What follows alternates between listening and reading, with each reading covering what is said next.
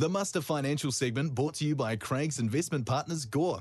This information is general in nature and is not financial advice. Craig's Investment Partners Limited financial advice provider disclosure statement can be found at craigsip.com/TCS.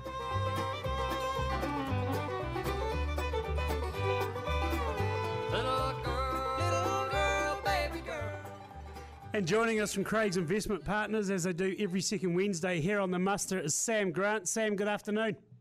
Afternoon, Andy. How are you? Pretty busy, I'd imagine. Yep. No, it has been in the office. Plenty to keep us busy at the moment, particularly with the way markets have been over the last couple of years. Yeah, what's happening there? Just as a general question, are things starting to settle down at all? A little bit, yeah. So we've seen, at least this year, the New Zealand market's been pretty flat, but overseas there's been some pretty strong rallies. Like the US market's up about 23% this year in New Zealand dollar terms. But the month of August is normally, or traditionally always been, a pretty,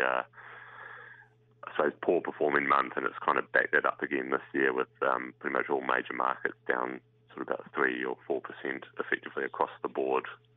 But yeah, that's sort of giving back some pretty good gains that most markets have made this year already. So, Sam, the Reserve Bank is keeping the OCR rate unchanged as of 2 weeks ago, but they're now saying it may stay at this point until 2025.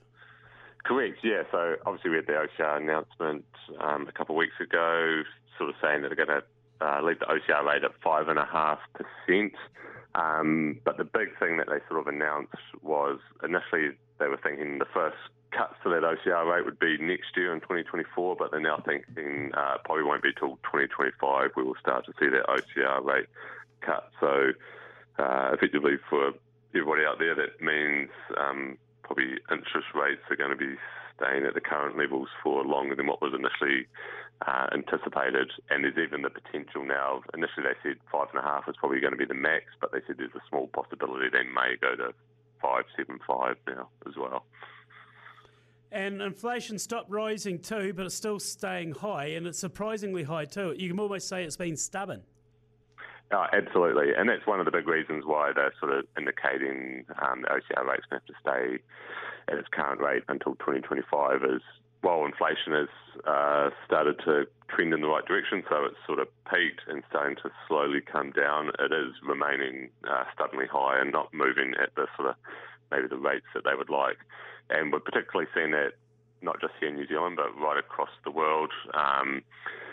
Pretty much most major markets are seeing, particularly in August, sort of their input prices. So when you think of like your fuel, raw material costs, and in particular wage increases, as sort of, I suppose, that cost of living is pushing through, people having to get their wages increased to keep up, but that sort of puts all that pressure back on inflation at the moment. And there is starting to see a little bit of evidence that demand is coming back in general across the board. It's sort of these sort of price increases are starting to put a lot of pressure on people. Well, the cost of living crisis, I don't need to tell you about that. Everything just correlates to the one thing though, doesn't it? Absolutely. Now, the August ANZ Business Confidence Survey, it's due out tomorrow. It's going to be interesting, though, because, well, in July, there was a big improvement with it being at its highest point since October 2021.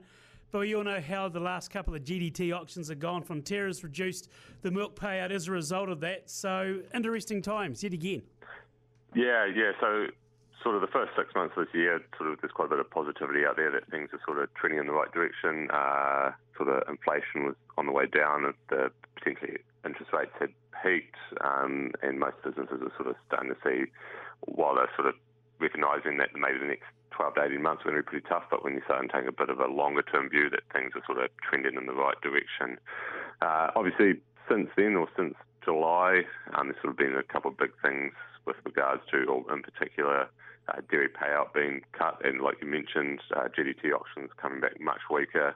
A lot more information coming out of China that the economy there is sort of really struggling compared to what was initially thought sort of early in the year, or it hasn't bounced back the same from all these sort of COVID restrictions, which obviously has a big impact on New Zealand. And then the last one there, sort of the OCR announcement sort of saying interest rates or the OCR rate won't be cut till 2025. So there's going to be a lot of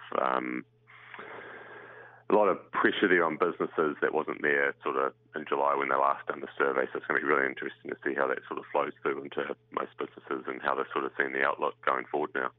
That pesky 5-lettered word called China is just really irritating, isn't it? Yeah, and particularly, I suppose, our reliance on it. And how I suppose the harder thing as well is, trying to kind of, to a point, tells you what they want you to hear. So it's kind of hard to get a good gauge or good bearing on how things are actually faring over there sometimes. And we can talk about farmer confidence as well with all the surveys that have been out to correlate with this, Sam. Yeah, to be honest, it isn't flash and you can't blame them given the pricing of red meat and the likes at the moment to go off dairy. So it's all over the board, unfortunately. Yeah, and especially, you're sort of even just talking to businesses around town. I think most of them are sort of expecting it could be quite a tough 12 to 18 months, particularly if you're in that sort of agricultural service area, which is a good chunk of the businesses around here. So, Sam, if somebody wants to get in touch with the team at Craig's Investment Partners, the best way? Either visit us at 120 Main Street in Gore or give us a call on 209-0153. Good on you, Sam. Always great to chat. Awesome. See you talk to you in a couple of weeks. Sam Grant, Craig's Investment Partners, right here on Main Street here in Gore.